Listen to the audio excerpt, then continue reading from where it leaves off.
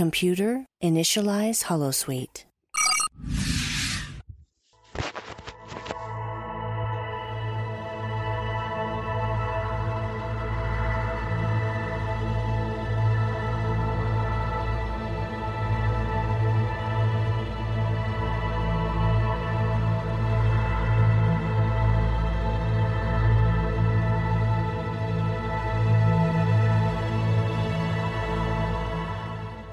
Good evening and welcome to another episode of The Fire Caves, a Star Trek Deep Space Nine podcast.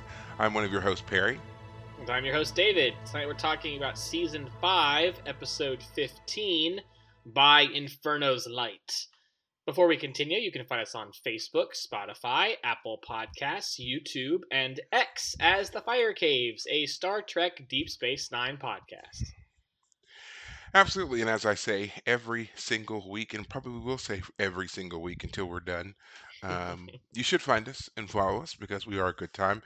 And like I said, we're probably the best, totally dedicated to Deep Space Nine podcast that you're going to find out there. We're the only ones I think that would do like the deep dive on the show itself. There are several others. They talk about a lot of other aspects of the show, behind the scenes stuff, actors' perspectives, whatever. We're just really focused on like the storyline and as it pertains to the greater world building of Star Trek, of course. So without further ado, of course, we're going to get into the episode. But before we do that, actually, so I shouldn't have said without further ado. We like to check in, of course. So, David, how is your week going? Week's been good. Work was better-ish. I was hoping for some people to come back who had been in last Saturday. They weren't in today by this whole week yet, so hopefully that'll work out, but we'll see.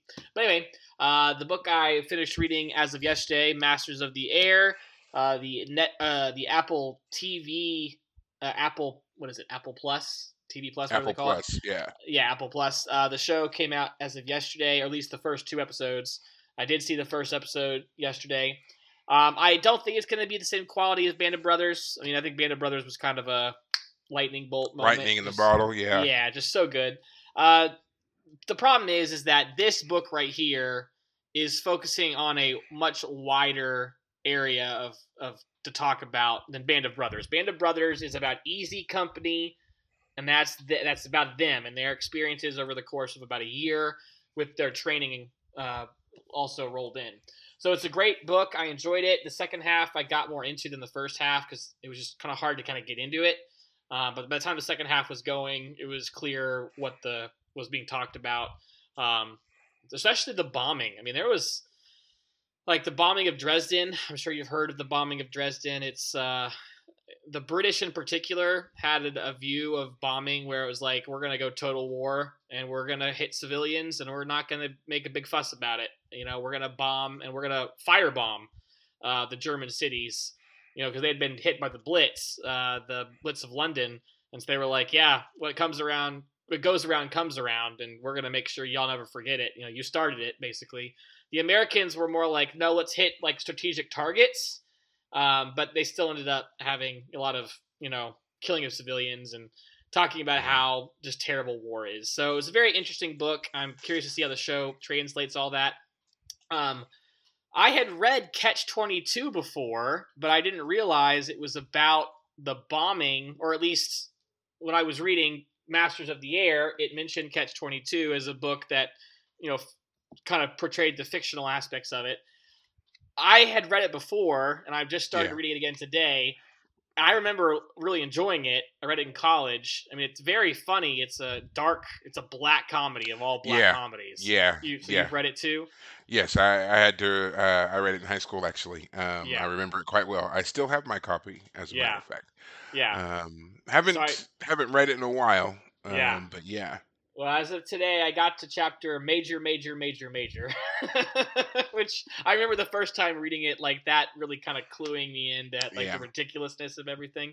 But yeah, looking forward to reading it again because it was just like, oh yeah, I just read like the historical version of what was going on.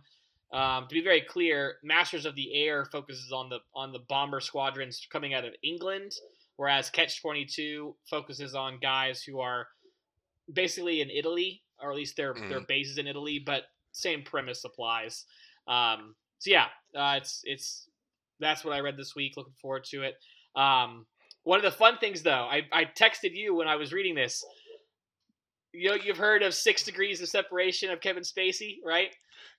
6 Degrees of Kevin Bacon is the Kevin name of the Bacon. It's game. not Kevin Spacey. Yes. Kevin Bacon. Oh my gosh. Kevin Bacon. 6 Degrees of Kevin Bacon. Well, I have 4 degrees of Star Trek to Napoleon now because as I was reading Masters of the Air, turns out there was a freedom fighting force called the Maquis. It's a real historical group. They were French freedom fighters. And that is the exact same name that Star Trek uses for, obviously, the Maquis. They are the direct inspiration for the Maquis in Star Trek, as a matter Exactly. of fact. Yes, and it was fun to like read the word and be like, wait a minute, I know that word, and like look it up on Star Trek and be like, I gotta make sure. Like, I read the Maquis thing on what is it, Memory Alpha, and it's like, yeah, this was inspired by the French Resistance Group. I was like, I just read about that, and Maquis is a reference to a certain type of Corsican bush or like landscaping, and Corsica is the island that Napoleon came from. So I feel like all of my life in the last 4 months has suddenly converged to like layer upon layer, making connections. So that was a lot of fun. Like in Trek one connections. moment, That's what I told you to call them. Trek connections. Trek connections to World War II / Napoleon / history. So yeah, it was a lot of fun reading that. But yeah, so the book I'll be reading obviously is Catch-22, but then after that I'll read Slaughterhouse-5, which I have not read before, which is inspired by Kurt Vonnegut, who wrote Slaughterhouse-5, was there for the bombing of Dresden. So I want to read that one after I read this one. It's a much shorter book, again, because I'm just reading about it right now, and see how that one kind of ties in. It's considered a classic. I've never read it before. So those are the books I'll be reading for the next little bit. And then, I don't know. Maybe, so we have talked about doing the Count of Monte Cristo. I don't know if you are still down for that. I'm still down. I'm still down to do that. We've got a couple of things to knock out, though, before we can start that. Fair enough. Obviously, we have to get through our next After Dark for Nemesis games.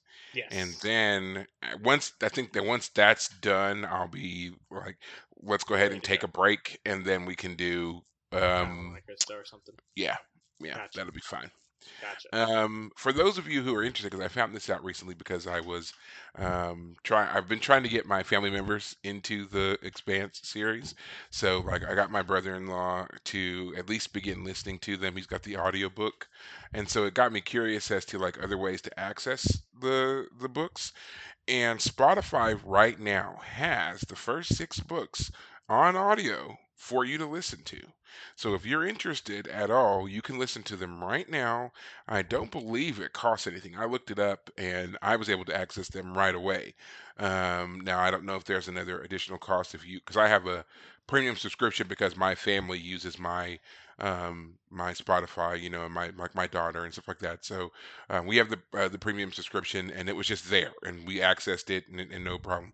I don't know if that's going to be the same if you just have the regular plan or not, but if you're interested at all, they have the first 6 books there, and from what I could tell, they're going to do the other ones as well. So if you're a person who, reading, you just feel like you don't have time to just sit and read, but you've got like long car rides, long commutes, anything like that, and you want to get caught up or follow along with us or anything like that, check out Spotify. They've got the books available. I'm sure they probably have them also on, Apple and Amazon and all the other ones. Anywhere that you do podcasts, they probably have a version that's available for you if it's already on Spotify that I can tell.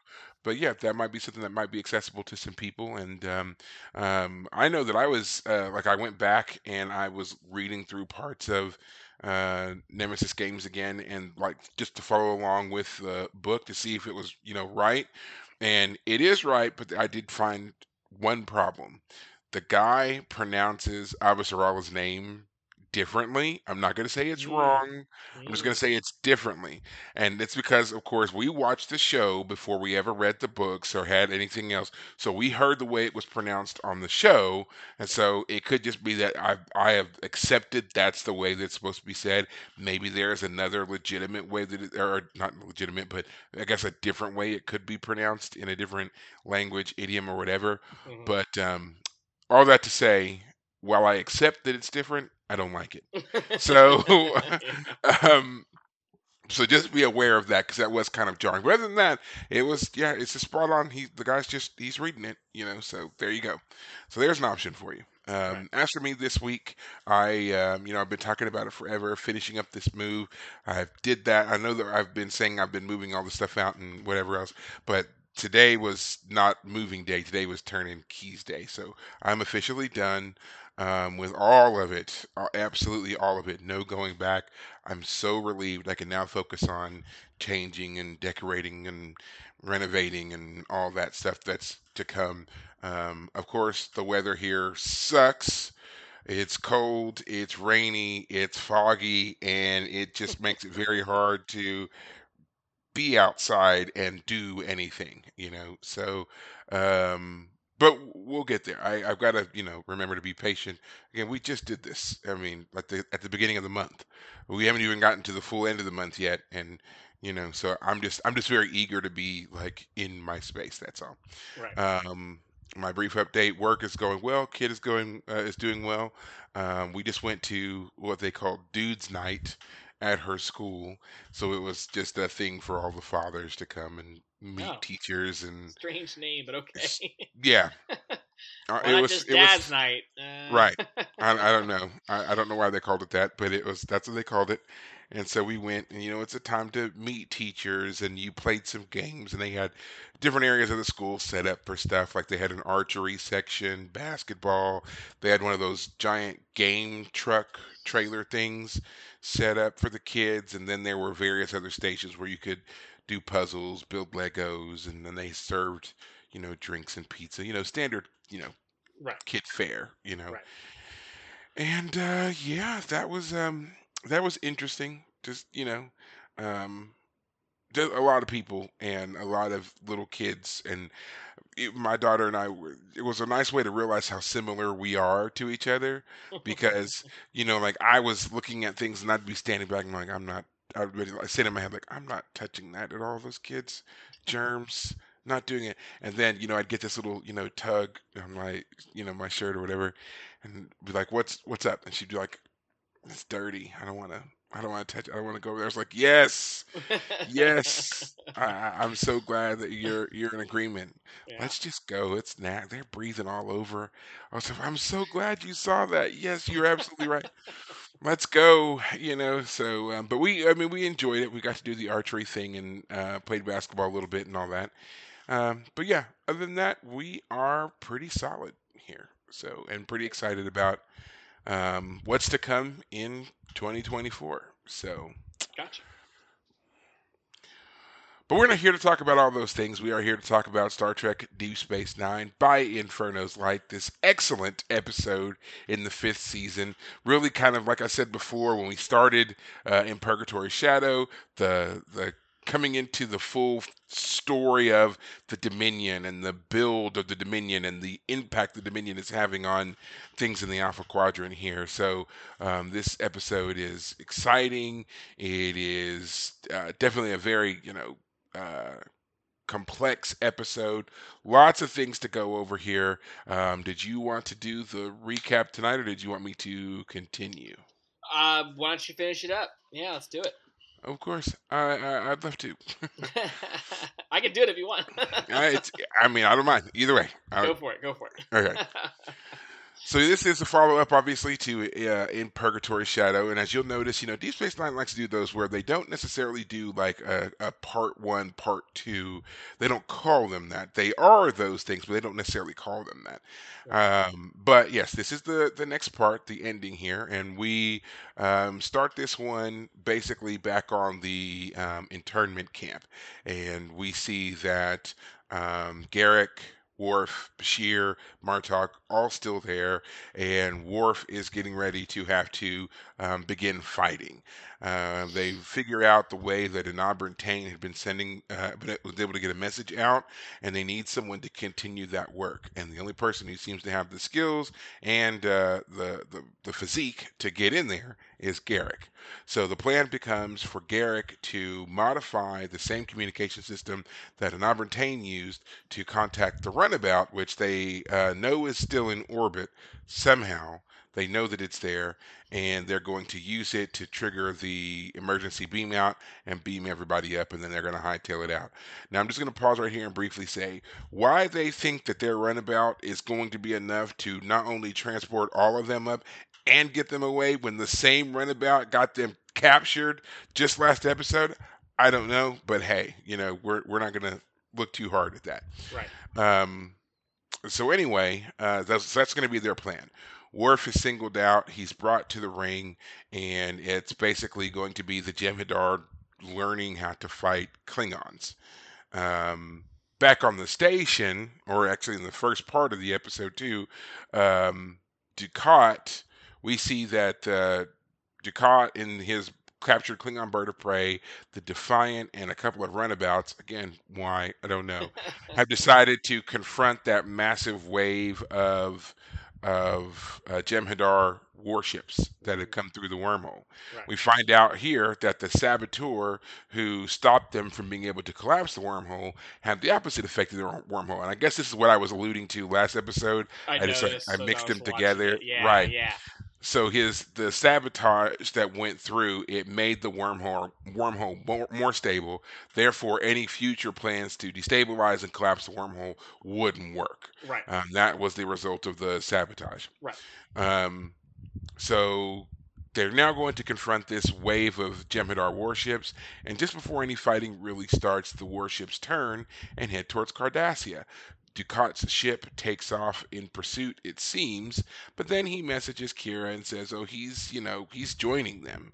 And Kira is, of course, understandably shocked, and to which Dukat says, "Well, us on the same side never really made a lot of sense, did it?" And I was like, no, jerk." So he now takes off. Once he's back in on Cardassia, he makes this grand speech about how that all Cardassians should embrace joining the Dominion, and that they have nothing to fear from the Dominion, and only the people who have anything to fear from the combined Dominion Cardassian military might are their enemies. And he makes a vow on his son's life and about his son's birthday, saying that by his son's birthday in 5 days, all that Cardassia has lost, they will regain. Right. Later on, we see that he also messages Cisco and says, "Hey, by the way, that station that you love so much, that's Cardassian, and I'm going to take it back." Right. And Cisco's like, "Yeah, okay, whatever, shut up." I'm just paraphrasing, Yeah. but that's pretty much it. So now they are all kind of preparing for the imminent threat that now the combined might of the Cardassians and the Dominion may pose. They start doing more blood screenings, they start doing random phaser sweeps, and they increase security on the station because they know now that they suspect that there is a changeling on the station. Little do they know that changeling is Dr. Bashir, who's running around here just doing all kinds of crazy stuff and also being very oddly like chill, which I guess should have been the main vibe everybody was picking up on as to why it was him who was the changeling, because he's like being intentionally nonchalant and Right. conversational. Like Yeah. even O'Brien remarks at one time, because he tells O'Brien he's ordered some darts and they'll be in next week. And O'Brien's like, "We're about to talking about? face galactic war and you're talking about darts?" So just little things like that. Meanwhile, we still have Worf and Martok fighting on the internment camp, and Worf is doing it, man. He's battling it out. We see at one point we hear at one point that he has taken on 5 separate opponents and he's won every time. Now he's steadily getting beat up. Don't get me wrong. Right. They've broken his ribs. He's all bloodied and bruised. He's messed up, but he's still making it. And all while this is going on, whenever Worf is out there fighting and so forth, Garak is deep inside the wall, trying to fix the communications relay to beam them up. Turns out Garak also suffers from acute claustrophobia, and this is really wreaking havoc with him being in this very confined tight space with failing light and electric shocks and so forth. He starts to have panic attacks. They try to get him to take a few breaks. He does, but it just becomes increasingly worse for him to deal with. Fun fact, the actor who plays Garak, Mr. Andrew Robinson, actually also suffers from claustrophobia and had a heck of a time filming those scenes. Oh So, boy.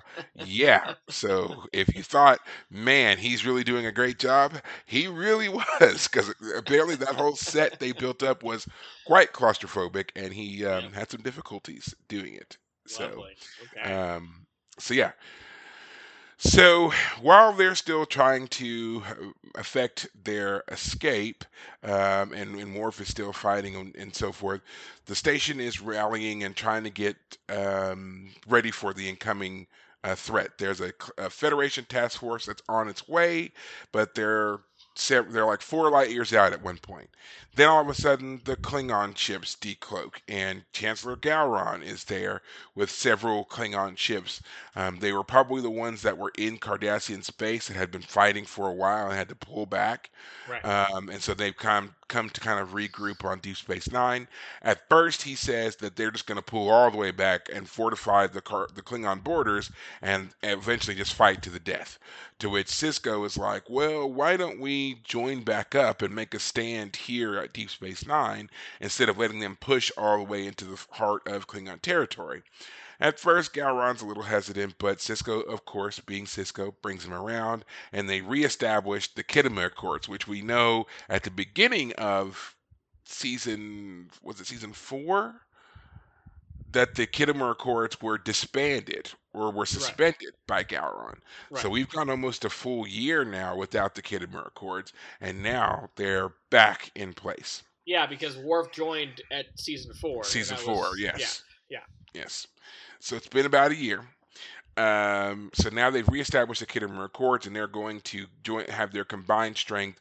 The Federation fleet shows up. Now we have the Klingon fleet, and then, last but not least, a surprise group, the Romulans, show up with a task force to join in the battle. So, in classic Romulan style, they were probably monitoring everybody's communications. They probably knew all this was going on, and they were just waiting for something to kick off and then to pop up and be a part of it. Last to show up, first to leave, but hey, they're here. Oh yeah, absolutely. Absolutely. But I mean, you got to appreciate the strength in numbers of the Alpha Quadrant. So now you've got the three major powers of the Alpha Quadrant: the Federation, the Romulans, and the Klingons have now all joined into this task force to defeat the Dominion. So the battle's getting ready to start. They keep getting on these scans, and the scans are saying that the enemy is all around them, but no one can see them. No, there's no way to get a phaser lock or anything. And even on the Defiant, Akira is talking about how confused they are, and they're all trying to figure it out. And just at that moment, on the internment camp base, Worf, who's been fighting the leader of the Jem'Hadar, he's getting beat up. He's not winning this one. He probably would. I maintain that he would have won it had he not fought 7 other battles before. Yeah, the Jem'Hadar, man. We can talk about that. But yeah. But anyway, he's getting beat up. He's refusing to yield. He's refusing to give in. The Jem'Hadar recognizes the warrior spirit of Worf, decides not to kill him, and yields instead. The Vorta, that's ultimately in charge, says to kill them both. But in that same instant, Garak finally comes through. They're all able to beam up to the runabout and go Splitsville, back to this the station. Right. They send a message off to the station from Dr. Bashir, which the station receives in that moment when they were reaching the crescendo of the potential battle. Right. Cisco realizes that if they're getting a message from Bashir and their Bashir is no longer on the station, that the Bashir they've been dealing with must have been the changeling. They Right. figure out where his last known location was, where he is. They send the Defiant after him. The Defiant tries to shoot him down, but of course he's been tinkering with the shields. Right. So what Defiant ship is shields it? hold the Yes, Lakota or something. whichever one. The runabout shields hold, doesn't blow up on the first shot, so they warp in, use the tractor, pull it away from the Bajoran sun, where the bomb that was on the shuttle explodes, killing the changeling, blowing up the runabout, but otherwise crisis averted. Turns out that all of this was an elaborate smoke and mirror subterfuge put together by the changelings. They wanted to draw the major Federation and Klingon task force together all in one area so that when the detonation of the bomb inside the Bajoran sun went off, it would have wiped out the Bajorans, all the various alien races in their task force, and Right. completely decimated anybody's ability to put up any kind of real resistance to the Dominion. Right. But thanks to our intrepid officers here, it failed. Right. Um, we get one more call from Ducat to Cisco, kind of, grandstanding even in their weird defeat. I Yeah. don't know, it's kind of odd, but Failure he's is like, more appropriate, I guess. Not yeah, defeat per se, but yeah. yeah, and he's just like, "Oh, good on you for snuffing out our plan, but it's not over, and we'll be back." And that's it. That's essentially the episode. Right. Obviously, that's a very condensed, summarized version. If you want to see the full episode and know all the details, you should go watch this episode. You should go watch both of them, In Purgatory Shadow, By Inferno's Light. You should watch both of these. They're great episodes, and they're great episodes to watch back to back. We've split it up because obviously we're doing a weekly broadcast, but you should go and watch them. You Right. definitely enjoy them, and especially the fight scenes. It's a great episode. Yeah. Um, and we're gonna get into the details here. So there you go. So David, as always, Mr. First Time Viewer, what did you think of this episode? It is good. I will start by saying I felt it was a little anticlimactic because I felt like we were about to have a big battle. The fleet was coming in from the end of the last episode through the wormhole, and then they zoom away. And by the end, we have our giant Federation, Klingon, Romulan fleet buildup, and that also doesn't amount to anything. Now, of course, it turns out that that's because the Dominion has a plan, which is great Yeah. and interesting, but I didn't have quite the action-filled episode that I had anticipated. So, okay, all right, is what it is. I would also say that the twist in the previous episode that Dr. Bashir had been a changeling the whole time, at least for the last several, well, when O'Brien and Bashir are talking in the episode, it's been a month. So, however long that is in the show. So yeah, it is a little anticlimactic from the sense that I expected one thing and didn't quite get that, but still a lot of good stuff here, especially learning that Garak is got claustrophobia. Worf really proves himself as a warrior. Cisco is still commander, does a great job. Or I mean, captain, but I mean he's effectively the admiral of this whole fleet at this point. Like the man needs Yeah. to be promoted to admiral by now. Oh yeah, I mean, yeah, Why? it's like the task force is coming to the station, and he is definitely going to be the man in charge. Coordinating, yeah, Yeah, exactly. I just feel like, and that's what a vice admiral is. Vice admirals are supposed to be the ones who are like on certain points. Like there's the there's the I don't know terminology properly, but my understanding is vice admiral are supposed to be the guys who like hang back and support the front line. But that means if you're on the front line, then you're the guy. So anyway, who cares? But yeah. Yeah, I guess we'll have a lot to talk about, but that was my first reaction. It was like, oh, I expected an action-packed episode, but didn't get that quite, and so yeah, we got something a little bit different. So I'm going to ask you, since you did say this was a bit more of an anticlimactic episode for you, what would you say would be um, like your most disappointing moment then for this episode? Well, that's a great question. What was I expecting versus what I got? So if I was expecting a big old gunfight, I have to say that having watched this long enough, if we had started off with a big gunfight at the beginning, that would have meant the whole episode would have just been, you know, like what would happen after that? The first 5 minutes, what would happen after that? So they had to find a way to fill in the space, fill in the story, and so they do that. There was story in this episode because we didn't have the big fight. We didn't have one at the end either, but again, they did more with the idea that there's a changeling on the station. He was about to do something drastic. I mean, the guy was going to his death to blow up a sun. The guy didn't seem to have an exit strategy. I mean, maybe we didn't see his plan for work out to its final conclusion, but it's funny too that he still stays as Dr. Bashir when he's on the runabout. Like he's not. Doesn't revert back into changeling shape, Yeah, I mean, he doesn't or the have to. changeling familiar. Yeah. I mean, he certainly doesn't have to, but yeah, you're right. It is weird that once he's incapacitated the crew of the runabout, he still looks like Bashir. It's like, Right. who are you wearing the mask for now? Yeah. At this point, Exactly. you have completed your task. You've taken over the runabout. You're leaving the station. Why do you still look like Dr. Bashir? Now, of Right. course, the easy answer is that the makeup and costuming for a person as a changeling was an expense they didn't necessarily need by Right. having Sadiq play the part twice. I would be Um, curious to see what Sadiq looks like when he's got that type of makeup on versus just being his regular that would self. have been But an interesting way to play it. yeah, Is make him into a changeling. That would have been an yeah, interesting way to play yeah. it. We got Um, Odo. What do the rest of them yeah. look like? What is yeah? So Hmm. I mean, the funniest part though with the whole the changeling being Bashir was they should have learned. Remember, don't they remember what happened at the end of season 3 when that changeling was impersonating the ambassador on the Defiant, and then he turned into Bashir for a time and faked the blood tests? Like but Dr. Bashir Bashir seems to be a favorite to become a yes. changeling. Well, it was like that was the whole time back at the end of season 3. That was basically foreshadowing that the best person for the changelings to turn into is Dr. Bashir. He can fake all of the tests that need to be done.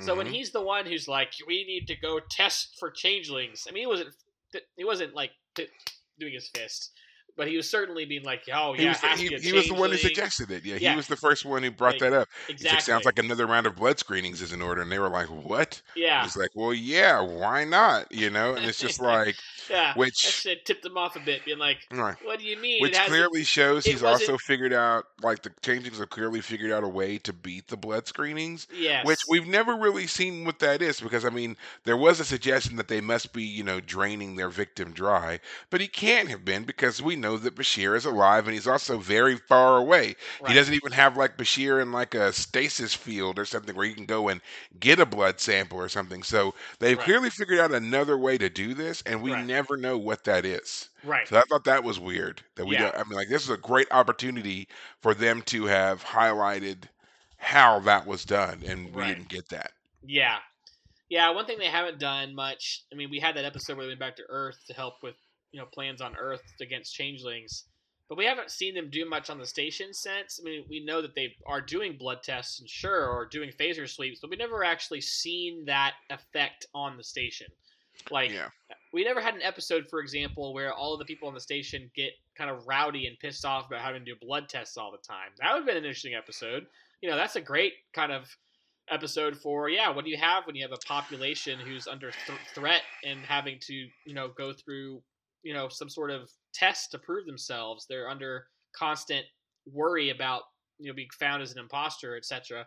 Um, So So what's interesting that you brought that up because I know that you have not watched this show, but I have, and the show I'm talking about is Babylon 5, and one of the things that I noticed when you do, because people love to compare these two shows, and there are a lot of similarities. Don't get me wrong, but one of the things that Star Trek does when as it's reaching or far, not reaching, but following along in its story narrative here with this Dominion War arc and everything like that, it very much leans hard into the more militaristic aspect of the war and fighting the battle and stuff. They do little bits to talk about like civilians at a certain level, but for the most part, we stick with our officers Right. and the civilian stuff we get is more the officers when they have personal time or downtime. They're still officers, they're still trained, they still have this kind of militaristic background, but that's about as close as we get unless we're dealing with like Jake or something, you know. Right. Whereas on Babylon 5, they definitely leaned harder into the political details, the minutia of things. And so I can remember episodes where, you know, again, when they had their own, you know, war story arc, people were upset about they were having curfews imposed and lockdowns and, you know, travel to and from certain areas became restricted or impossible as Right. the enemy ramped up their attacks and stuff, and they were having to deal with, you know, the fallout of that and people being, you know, yeah, very upset and very, you know, scared and confused by it, and having to not just be military personnel, but they also had to be leaders in this community that lived on their station. So I think it's interesting that you know, had you watched that show, you probably would have picked up on that as well. But like that is one of those things that I always highlight as a major difference of the shows because Hmm. everybody wants to talk about how much stuff was stolen from one or the other and who did whatever. But despite their similarities, they are very different in what they present, Sure. and I think that both shows could have benefited from having certain aspects of either one in them. You know, like Babylon 5 would have done better if it had had a bit more of a militaristic bent than kind of going on this weird religious tangent that they do at one point. And Hmm. then Deep Space Nine could have benefited from having more of the civilian impact. Like, let us see more of the political fallout from Kai Wen not being both the Kai and the Prime Minister. Finding out more about Prime Minister or First Minister Shakar's uh, first term in Right. office and why he's not around, and what happened to him after him and Kira supposedly broke up, and you know, stuff like that would have made the show. Um, Added another layer and would have kept it. I think it would have actually made the show longer. You know, we probably would have gotten a season 8 or 9 out of it Oh. because we would have had more things to go over, you know, than what we get towards the end, which you'll see when we get there. For sure. For sure. So now I've asked you, what do you feel like was your, you know, your most anticlimactic or, you know, moment here? What do you feel like was the best moment of the episode? What is something that stands out and you're just like, yeah, that was great. That was done well. I guess I'll say the Worf storyline is really kind of the peak then, because Yes. yeah, because Worf, as we've both talked about before, Worf has at times been the punching bag. He's the guy who's Hmm. tough, and he, therefore, to show how tough the villains are, the aliens are, he gets put in his place. He gets beat up all the time. Yeah. Yes. And the one we've always talked about is Counselor Troy, like throwing him against the wall at one point when she's being embodied by some ghost aliens. So, Worst like, thing ever. She pinches his wrist and then throws him, and he's yeah. like, "Oh," and falls back. That's so Poor awful. Michael Dorn having to play that. Yeah. Having to pretend that this little woman hurt him. I mean, I mean, You couldn't kill a uh, fly even if you tried. right. There you go. Yeah. Worst thing Anyways, ever. I really feel like Worf in this episode, like, really comes into his own. Like, the fact that he single-handedly stands up through at least 7, maybe 8 7. rounds of 7 rounds that he wins, and then his 8th round is with is the leader. Ikatika is his and the name. guy, it's interesting because the Jim Hadar guy says, "I yield only because I'd had to kill this Klingon." Yeah. Like He says, I can it's only kill him. I cannot defeat him. right. And that no longer holds my interest. Yeah, which is interesting, kind of like halfway point. And then the The Vorak Vorta. Vorta, The that's it. Vorta.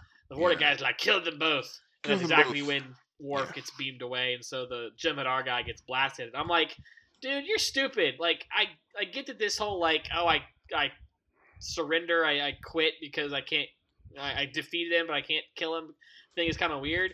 But obviously, he's quite the leader of these guys. I mean, I guess the whole point of the Jem'Hadar is that they're easily replaceable, but So you want to hear my theory on this? go ahead. All right. I've read nothing. I just made this up in watching these episodes and whatever else. The whole purpose of the Jem'Hadar was the fact that they could be mass produced. They really were treated as commodities, the way we treat like cell phones, right?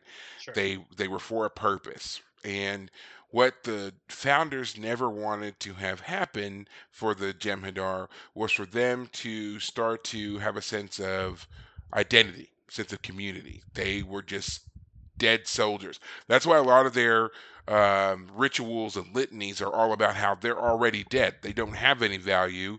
Right. You are just here to be kind of our muscle, our cannon fodder. Right. So all that to say that in the moments where the Jem'Hadar have shown any sense of independence or self-preservation, they've all been wiped out. Right. Think about it. When we saw that episode back when the Jem'Hadar attacked the station, and Cisco and Worf and Dax and all them had to partner up on the Defiant with the Jem'Hadar to go track them down because they had that Iconian gateway. Mm-hmm. The whole reason they were having to track them down was because those particular Jem'Hadar had broken away and were Right. trying to establish a life beyond being Jem'Hadar soldiers. Right. And even those Jem'Hadar soldiers sent to hunt them down stayed on the planet because they recognized, remember, because it was the first Metaclan, he recognized that even he was different and that they were not going to be accepted. So they were going to stay on this planet and hunt each other until they die. Right. When Bashir and O'Brien crash landed on that planet, and that one Jem'Hadar was trying to get them to figure out why he was able to survive without that Ketracel white going into him, and he wanted him to replicate that for all the other Jem'Hadar. He was doing it because he wanted his people to have a place where they weren't dependent on the founders, Right. and that was the whole goal. And of course, it didn't work, and they all ended up fighting each other until they died. Right. And so we get to this episode here, and we have Ikatika trying to train these other soldiers, but Worf presents a very unique challenge in the sense that Worf is driven by his sense of duty and honor, Yes. and he's not a mindless killing machine, and so he, by way of fighting and defeating many of them, he starts to infect them with this idea of honor. Right. And I think that's what happens here. We're watching the transformation of this Jem'Hadar, and he's a leader. He's an influential member in his own sect with his own group here, and he is acknowledging that he cannot defeat this warrior. Right. And by spreading that message around, it becomes dangerous. He becomes kind of the problem, and that's why the Vorta says to kill him, because he recognizes that that's a strain in them that they have been trying to eliminate, and we've seen that recurring theme there. So they don't want them to identify with their enemy. They don't want them to adapt to any of the customs and cultures of the enemy. They want them to stay in this very one-dimensional, you are cannon fodder only mindset. Right. Yeah, and I imagine that really, the way I would put it is that any empathy shown by the Jem'Hadar to anyone, including a person that they're beating up and is on the ground right now. Worf is on the ground. He's trying to get up. He does put his hand on the thing. But any empathy, boom, you're gone. Like, you've lost your purpose. So yeah, it does make sense from a, like, yeah, these are mindless killing machines. That's all they're good for. It's just interesting. It's like, if I was told by a superior officer to just kill one of my, like a commanding officer, and then I have like the guy who's like above that, and this guy says kill this guy because he's getting out of line, I'd be like, well, if you want to kill this guy, then what about me? Like, you're gonna kill me in an instant, and that's exactly right. But that's just how it works. So, And that's but also been a feature of Star Trek is how the chain of command works and why you should even no matter where you fall in the chain of command, you still have a conscience.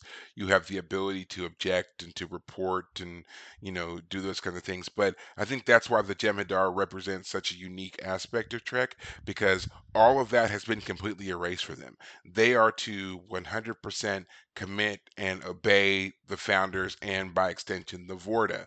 They're not supposed to take anything else into consideration. And anytime we see any of them deviate from that, they die. They right, almost always die. right, And I think that's what we're seeing here is that in action like that. That's why the Vorta, unfortunately, he had no issue with ordering the others to kill their leader, and they did it. They did it without hesitation hmm because they don't have a sense of culture. They don't have an identity. They weren't raised understanding that it's okay to question some things or not. They were bred. Some of them are only weeks old because they're yeah, fast grown or whatever it is. like So we for saw in them, season 3, I think it was, with that one yes, Jem'Hadar that they had on the the station one time. baby, Yeah, yeah, who was turned into an quite the handful adult. for Odo. Yeah, Yeah. very quick. Yeah, yeah, yeah. Keep going. But yeah, I mean, I think that's what we're seeing here is what happens when you can totally strip away that sense of culture and identity and just turn people into killers, you know. And so we see what happens when they come into contact with a very strong cultural presence, which is what Worf symbolizes, and then also what happens when you have that absolute authority right there, given order. So we Right. got to see both. Yeah. I really did like that scene, and I also, I'm going to keep talking about Worf because I feel like the worst thing that ever happened to Worf was Alexander. Before that, he was amazing. He was a great character, and I feel like saddling him with this kid that is just the worst. I mean, it's one of the main things that really holds Worf back from being a truly, uniquely great character. Alexander doesn't add a dimension to Worf; he subtracts from what Worf already is. And so, when we remove the Alexander element from it, you have a truly phenomenal character. He's honor driven. He is loyal. He is dutiful. He's so many wonderful, wonderful qualities that later get echoed in a lot of other sci-fi, which I could think of two that have characters like him. And we'll Sam, talk go about and those in a Sam. minute. Well, of course, they're Battlestar Galactica Okay. and of course Stargate. Stargate does it twice, as a matter of fact, with Stargate SG-1 and Stargate Atlantis. But yeah, both of those characters are straight rips on Worf. I don't care what anybody says. Teal'c Teal'c and Ronan are ribs on Worf, absolutely, Right. and kind of an amalgam of some other characters. But yeah, there you go. There you go. So yeah, I love the character, and I did love these scenes, and I love the connection that he formed with Martok here Right. in this bit. So Right. Well, I'll say it again. I've said it a million times, but and again, I don't remember her name because it doesn't stick in my head. But the half Klingon woman, Kalar, Kalar. I knew Kalis was not the right one because Kalis is their the god, well, like he was their leader who the then like first leader. yeah, who like took on a godlike status. But anyway, her character was great. The Alexander storyline was yeah, I agree it's botched. I mean, I don't think he's even been mentioned but maybe once here on Deep Space Nine at all, and that's because he just was. It was a drag on Worf as a character. He can't be a father and this Klingon warrior at the same time, or at least not in his situation. So it's too bad. I mean, the idea of having a kid makes sense. I mean, whether it was Alexander or something else coming along. I mean, obviously it's worked for Cisco, is what I'm getting at. Hmm. But yeah, Alexander was always this weird situation for Worf, and it was always kind of a hard thing for I them to try and work around. I think it's interesting that you just mentioned Cisco there because I realized that the main difference between Worf and the way he's presented as a father versus Cisco is totally about the time in which it was done. Mm. Worf was made a father in this weird, late 80s transitional time period, and having this kind of single father dynamic was unheard of. But then you flash forward about 10 years, and here we are doing it with Cisco, and a lot of things have changed culturally for us. Right. In the United States and the world at large, and how we view those things. And so, yeah, by the mid '90s, this idea of this, single father was still kind of alien, and especially with the whole black father dynamic. But at the same time, we were more accustomed to seeing black fathers on television before Cisco. We hadn't really seen that yet, and we were now kind of used to it with um, the Cosby Show, Fresh Prince of Bel Air, Family Matters. All of these shows were featuring strong, positive black role models, Right. both men and women. And the father son dynamic was kind of the major one of all of those shows, all three of those shows. Right. So, yeah. I think that's why I think that we can see that disconnect and kind of the evolution of how that's portrayed in Trek through that timeline as well. Right. I just want to say it now because you brought it up. But I loved the Cosby Show as a kid. I mean, we didn't watch it like regularly because by the time I was young enough to really watch it and enjoy it, it'd been off the air. But reruns.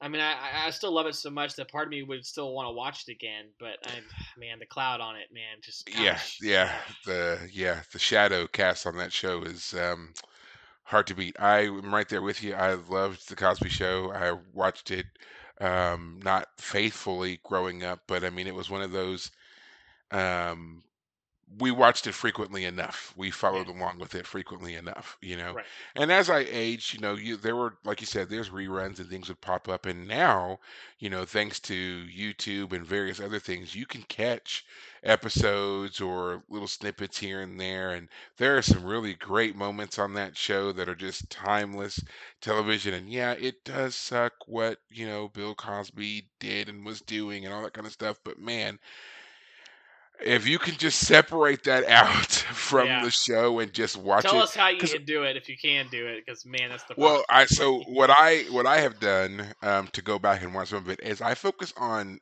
other characters.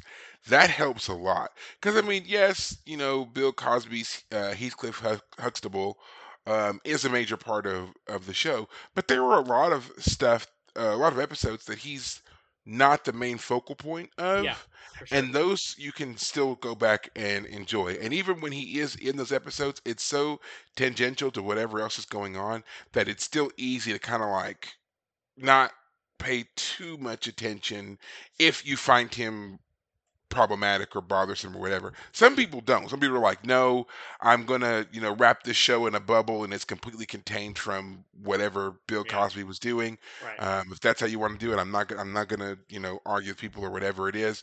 But that's how I got to watching certain things like Felicia Rashad, who plays Claire, of course. She does Hmm. a fantastic job. Yep. There are some great episodes with her, Hmm. especially when she kind of comes down on the kids for like their extreme things that they do. It's great stuff. Right. The family moments with like the grandparents and the various musical guests that come through the show are also great things to watch. Still, Yeah. so that's how I do it. Yeah. Yeah. Yep. I haven't. Obviously, it's not on TV anywhere, so No, you have no, to. it's not. I don't even know where anyone can watch it at all, and then just have it copy of it yourself. But Yeah. yeah. Anyway, you brought it up, so I wanted to Well, say yeah. I miss it. So, since we're talking about villainous people, this would be a great time Golden to talk Cut. Let's about our do it. favorite, Gul Dukat. Yeah. Yeah. This slimy, snaky son of a. Whew, man, Yeah. so much we could say about the awfulness of Gul Dukat. Yeah. Um, Really puts a pin in that whole you need to come with me to his daughter in the last episode. yeah, And yeah, right. Last episode, he was like, "I know things are gonna be changing. You have to just trust me." Oh, yeah. why Not only is are they that, Dad? changing, but I'm about to be leader of the Cardassians here in 5 minutes. So Are they changing because you're a traitor? Oh, okay, okay, that makes sense. yeah. And then in this episode, he says that he no longer considers her his daughter. Like he's disowning her, which is crazy because it was just last season that he was betraying almost everything he like Right. He his was. family and his reputation to go That's save right. her. He was made an Um, outcast because he went to go and save the, or no, that he did save her because his original mission was to go and kill her. that's But by true. choosing to save her, by choosing to keep her alive, that's what made him the outcast. Right. And so after all that, he's just like, as far as I'm concerned, I have no daughter. Yeah. Hmm. I feel like Gul Dukat is a pretty good example of a character who will flip flop on any issue as long as it is in his interest. So I don't think he is gonna disown her until the moment where he decides not to. So, Right. She's disowned until it's convenient for her to not be disowned. or he just or this whole situation turns on its head. Now he needs her again, and he needs to Yeah. make good. Yeah, as soon as he needs to suck up to Kira and be I like, "How's never my dis- daughter doing?" You know. He'll be he'll be that jerk who'll say make a statement like, "I never disowned you in my heart. Yes. You Yeah. were always still here." Yeah, that'll be him. That is him. Yeah, you got him down perfectly. But Kira says the next time she sees him, she's gonna kill him, and no one bats an eye when she says it. No one said nope, not at all. Cisco, it's like Cisco, your first officer just said she was going to murder someone. What are you I gonna mean, what she's are got you to gonna get in do, line after man? me. Right, right. Uh, she's not especially gonna murder. because Gul Dukat opens that conversation he has after he's now taking control of Cardassian. He's like, "I know you saved my life a time or two, but I want to let you He's like, know." don't remind me. Yeah, that's exactly what he says. Yeah, don't remind me. And he's like, "Yep, I'm coming for the station. You can either get out now, or I'm taking it by force." And it turns out the actual plan is to just let him burn in a giant ball of fire known as the sun. So okay, We um, don't really want it. We just don't want you to have it. yeah.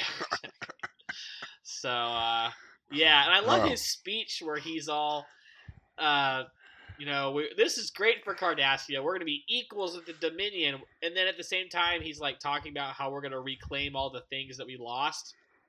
I mean, if any leader came to me and said, "We've lost all this stuff and we're put down, and my new buddies are going to bring me all my stuff back, bring us all our stuff back," I'd be like, they're not equals. They're the ones who are doing all the hard work. They're the ones who are going to make, like, we're now their bad word, we're now their what's. So, we're their foot soldiers. yeah, well, We're their yeah. we're their There's next row of cannon fodder. I feel like Cole Dukat wouldn't last long, especially now that he's proven that his 5-day plan fell apart already. So I feel like Gul Dukat's gonna have to come back to the station pretty quick with his tail between his legs, like now. So the interesting thing about Gul Dukat is he has a unique way of reframing everything to be some kind of win for him, some kind of advantage. He's a great politician. And when it comes to not his political, but his military prowess, it's more he strikes at you because you hurt him, not because it was strategically sound to strike at you. And a lot of what he does is kind of from that standpoint. Now it's interesting that we watched because initially in the build up between season one to now, a lot of what we were seeing with Ducat kind of made him morally ambiguous at best. We knew that he was at least a past enemy, and we understood there were still some hostilities between Cardassians and Bajorans and so forth. But Right. from what we were seeing, most of the time he was just kind of advocating for his people. However, annoyingly he was doing it, but that's what he was doing. Right. And we even watched when he was trying to save his people from when the Klingons initially attacked. This is season 4, when they were the Klingons were doing the blood screenings on everybody and knew about the coup on the Cardassian homeworld, and he was escaping with them on that transport ship. Again, we've seen him with his daughter and the change of heart he had about her and being very protective of her and even overprotective and stuff like that. So again, you're just like, that he's got some bad in him, but it looks like he's been trying to work on some kind of reform to a certain degree. Mm-hmm. And then for all that to be just jettisoned out the nearest airlock, and him just being like, us on the same side didn't seem right, Yeah. did it? You're like, no, it didn't. You're absolutely right. I've been waiting to hate you for a long time. Thanks for giving me a reason. Yeah. So, But he Man, just I can he still does see such a him great though. job. I can still see that slimy son of a gun still finding Kira at some point in the future in a corridor somewhere and being like, "Hey, bygones be bygones, eh?" Yeah. Hey, you're not pregnant anymore, so Yeah. Gosh. yeah. Ooh wee. Yeah. So. Gul Dukat is definitely an interesting villain that we've seen. Now, there is some behind the scenes stuff in regards to Gul Dukat. You know, there was a lot of speculation a long time ago about this sudden shift, and people were saying it was a last minute change. But according to the writers and the writing staff, it was always their intention that Gul Dukat was going to be the bad guy. There was never they were never really leaning hard into this whole notion of him being a reformed, former Cardassian oppressor or anything Right. like that. They definitely wanted him to be this person who was all about power, all about status, very much aware of what he had lost, and very ambitious in trying to get it all back. And that's kind of the consistent thing that we've seen with Ducat. He's all about trying to elevate himself a little bit more than the last time that we saw him, a Right. little bit more than what he had beforehand. So Right. they've been consistent on that, even though the way that he's gone about it has been just kind of all over the board. Anything and everything that comes across as an opportunity for him to improve his status in some way, whether that's militarily or personally or incredibly personally, like when he was trying to seduce Kira. Ugh, just whatever. But yeah, it was always something along those lines. Yeah. But I like Ducat as a villain. I Yeah. do. No, you Like, gotta have good villains to yeah. have good storylines. So, I mean, I'll just go ahead and say it. Unfortunately, one of the problems, of course, of trying to study, like, learn details about the show is, like, I I I read something about the Cardassians were going to be joining up with the Dominion at some point, and so when it happened, I wasn't surprised. Well, stop doing that, I David. know. I'm trying. I'm trying not to read too far ahead. Like, but it's the problem is, like, in the notes on, like, Wikipedia or something, it'll be like, this episode ties into the one where I was like, damn it, like, I'm Stop just it. yeah. Stop It's like, doing that. I know. I You know. are not allowed to look ahead yet. Ugh. You're gonna have to just wait Well, and I feel rely like at on. this point, I don't know anything else other than Worf and Dax being a couple and that being what it is. But I don't know anything else. So Okay, well, feel cut it like out. at this point, Cut it out. I truly am ready and free from all other details and plot lines. Okay, So, well, um, cut it out because next week's episode is another it's a banger. kind of a wacky one. Oh, So okay. we'll see. Speaking of Well, wacky, I love that Quark's one saving one grace through the scene, whole. Yeah, yeah, with his one Zial. scene is Zial. He's like, oh man, the Jem'Hadar and the Changelings don't like food, sleep, or sex. I am screwed. And she's like, well, what about the Vardok, or what is it? The The Vorta, Vorta. the There we go. Vorta. And he's like, oh yeah, maybe you're right. I wonder what their favorite food is. Yeah, That's what he Quark says. He has says no allegiance He to said the anybody. Jem'Hadar do not eat, drink, or have sex. The Changelings also don't eat, drink, or have sex. That's going to be very bleak for my bottom line. And she says, well, for all we know, the Vorta are gluttonous, alcoholic, sex maniacs. That's exactly what she says. That's exactly right. Yeah. And he says, I wonder what their favorite food is. Yeah. He's Classic happy all Ferengi. over again. Yeah. Classic Ferengi. He's, Uh, yeah. yeah. He's got no allegiance to anybody but the dollar, Yeah. or the gold pressed latinum. The gold. Say. There you go. Yeah. Well, final thoughts on this episode Oh, here. I was gonna say we should talk about Garak real quick because Oh, yeah, we didn't. Yes, Yeah. we need. Okay, so this is not final thoughts. We do need to talk about Garak and suffering in the wall there. Yes. Yes.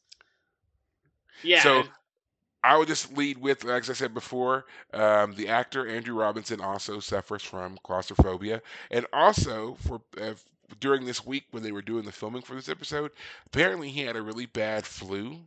So the all of it was coming together here for him Poor to give guy. him some rather excellent scenes. So the sweaty, struggling, all of that stuff. That was real. You can't fake that. That's talent right there. Right. He was doing some things, working that flu for all it was worth. So, Yeah, he definitely. It's always funny when characters talk out loud to themselves because obviously when we talk to ourselves, I don't imagine many of us talk out loud all that often. Maybe when you're in private, of course. In private, I'm sure people. I mean, I certainly say this to myself, but like I'll admit it. the I out don't so loud much. monologue he Yeah. gives Oh yeah. No. is No. No. I yeah. don't do that. But I don't know. Do you answer yourself like the Sometimes, way I say that is like you have your own internal monologue going on here, right? right. And so then you might ask yourself a question in your brain, but then you respond vocally. Have you ever done that? I'm sure I have. I mean, it sounds like you do it more often than I do it at Oh least. yeah. Yeah.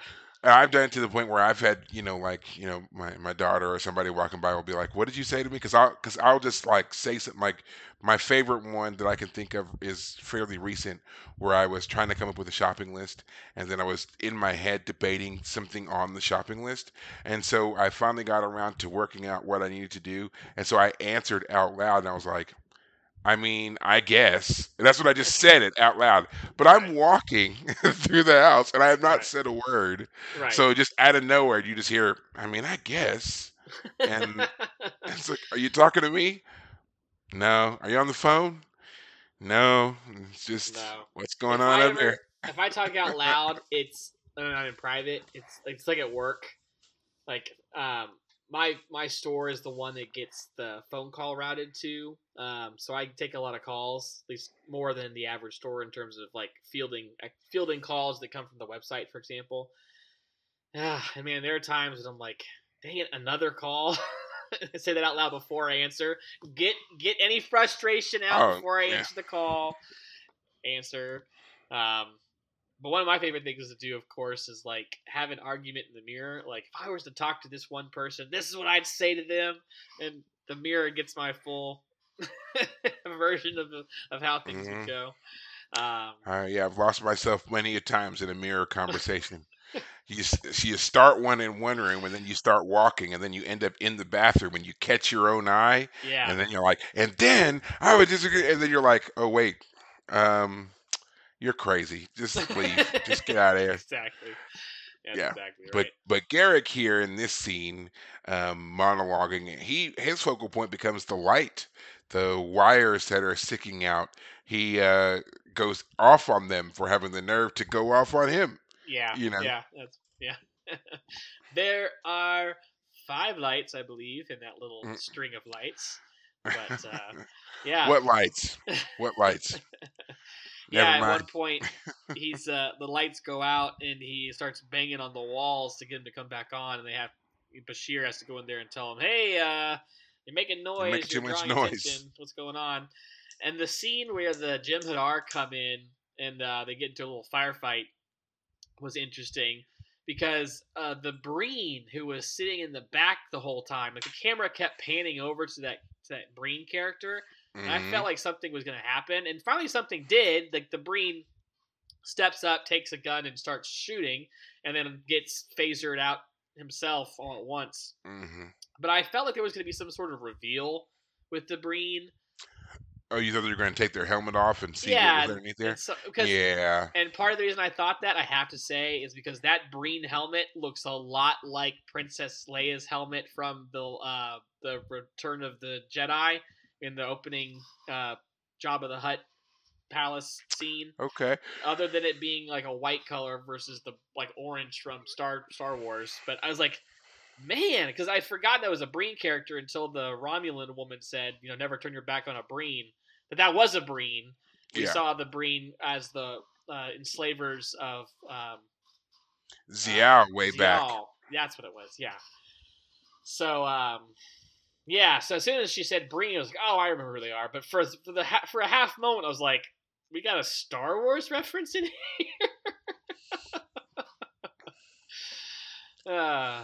Yeah. The Breen are an interesting race. We know so little about them, and even the information that we have is contradictory. Like we're told that the Breen homeworld is frigid, it's a freezing cold wasteland. Yet on some other instances, it's kind of reported as opposite, like a sand pit, or So it's just like which is it? And then it's can the breen that the breen don't tolerate heat well, and yet we've seen them in desert climates. Right. So it's just like what's the deal here? Well, And they're then as suited, far I as I guess. know, So right. And as far as I know, we have never seen a brain without on all that. without their stuff Yeah. on Trek. Yeah. That would be an interesting enemy to pop up in some of the newer Treks, Mhm. and for them to do a reveal as to what the Breen look like under there. Because as far as I know, we've never seen it. Yeah. Yeah. Well, now I guess. Any other final thoughts?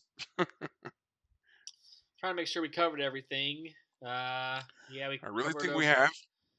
There's only one thing Dax. we need to talk about: What's that? our contest. Ah, yes, yes. So we do have a winner, and our winner is with us tonight. Um, Vincent, wherever you are the winner of our Star Trek medallion contest. So congratulations. Thanks for participating. Thanks for doing everything that we said to do in order to enter, and then obviously to win. So now the next part that we need to do is get your contact information so that we can actually send you the medallion. Okay. So just let me know the address that you are comfortable giving to us so we can send the thing to you. And again, you don't have to pay for anything. You don't have to do anything other than give me that address and we will send it out to you. I'll also, once it's shipped, I'll give you the information so that you can, follow along with that and know when it's coming and so forth. But again, congratulations and thank you for following along with us and participating in our contest. And hopefully other people will do the same. I don't know when we're going to do another contest, but we'll keep you posted on that as well. So, Vincent, the best way to reach us to give us that information would be through Facebook. You can find us as the Fire Caves, of course.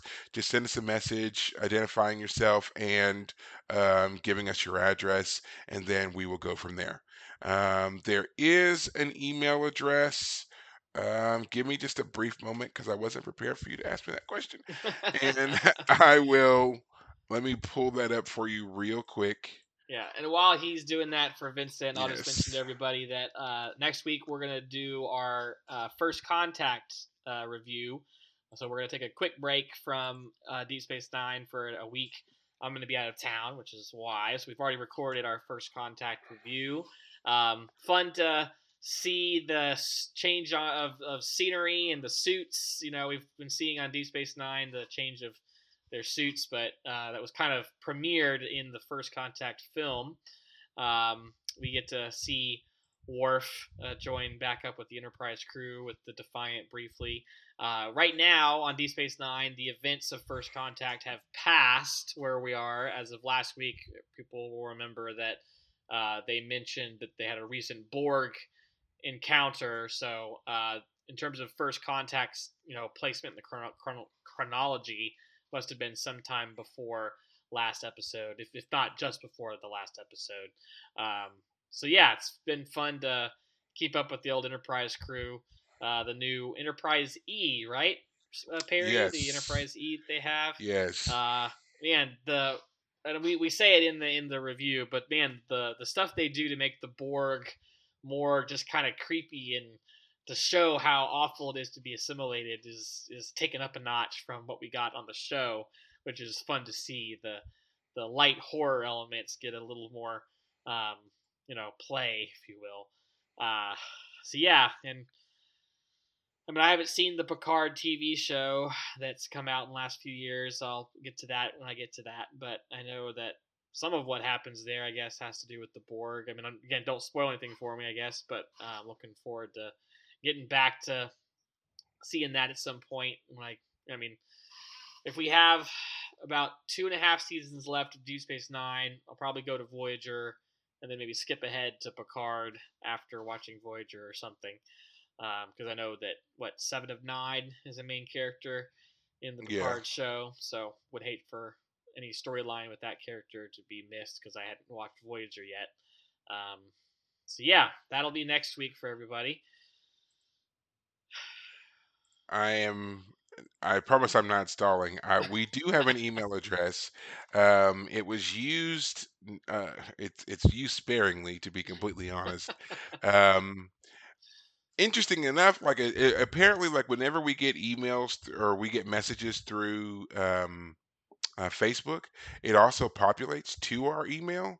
So that's what I'm trying to find right now, because I don't want to say it's just thefirecaves.com, because I don't think that's 100% correct. But at the same time, I think that is right. So I'm trying to double check to be sure before I say which one that it is, Right, and then go from there. right, So I don't know yeah, why I can't find this thing, because I just was checking all of it recently. right. Um,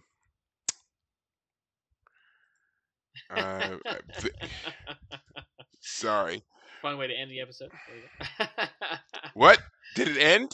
No, I'm just saying this is the end of our episode now. Is if we're talking about figuring out an email, this is how this Yes. episode Okay. concludes. So yeah, this is how the episode concludes. I'm very sorry. I don't want to prolong this. Vincent, I don't know if you're still in our chat or not. Hopefully you are, or you can always go and watch this episode. If you can, try to send a message through um, Facebook or even YouTube. I will look for you and contact you and get your information. Okay. I think that it does just kind of auto syncs everything to us. I'm sorry I did not have that for you. I don't know why I didn't think about it.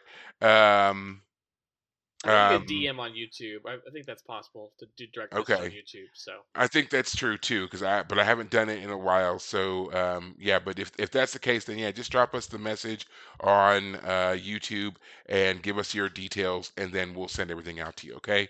I do apologize for that. I'll be better about contests and having necessary contact information later. But yeah. Well, now that we got that taken care of, a couple of quick updates. As David said, we will not be here next week. You will be able to listen to our After Dark about First Contact. You can also look forward to us doing another After Dark in which we will be talking about Nemesis Games, the fifth book in the Expanse series. Um, you can watch all episodes of Trek on Paramount Plus, except for Prodigy, of course. All of that's been shifted to Netflix. And the newest Trek, or not the newest one, but Discovery, will be finishing its final season, and that is supposed to be coming out in April. So that's going to be it for us tonight. You can find us and follow us anywhere you happen to do your social medias, and listen to us anywhere you happen to listen to podcasts. I do it on Spotify. So until next week, guys, take care of yourselves. thanks, guys.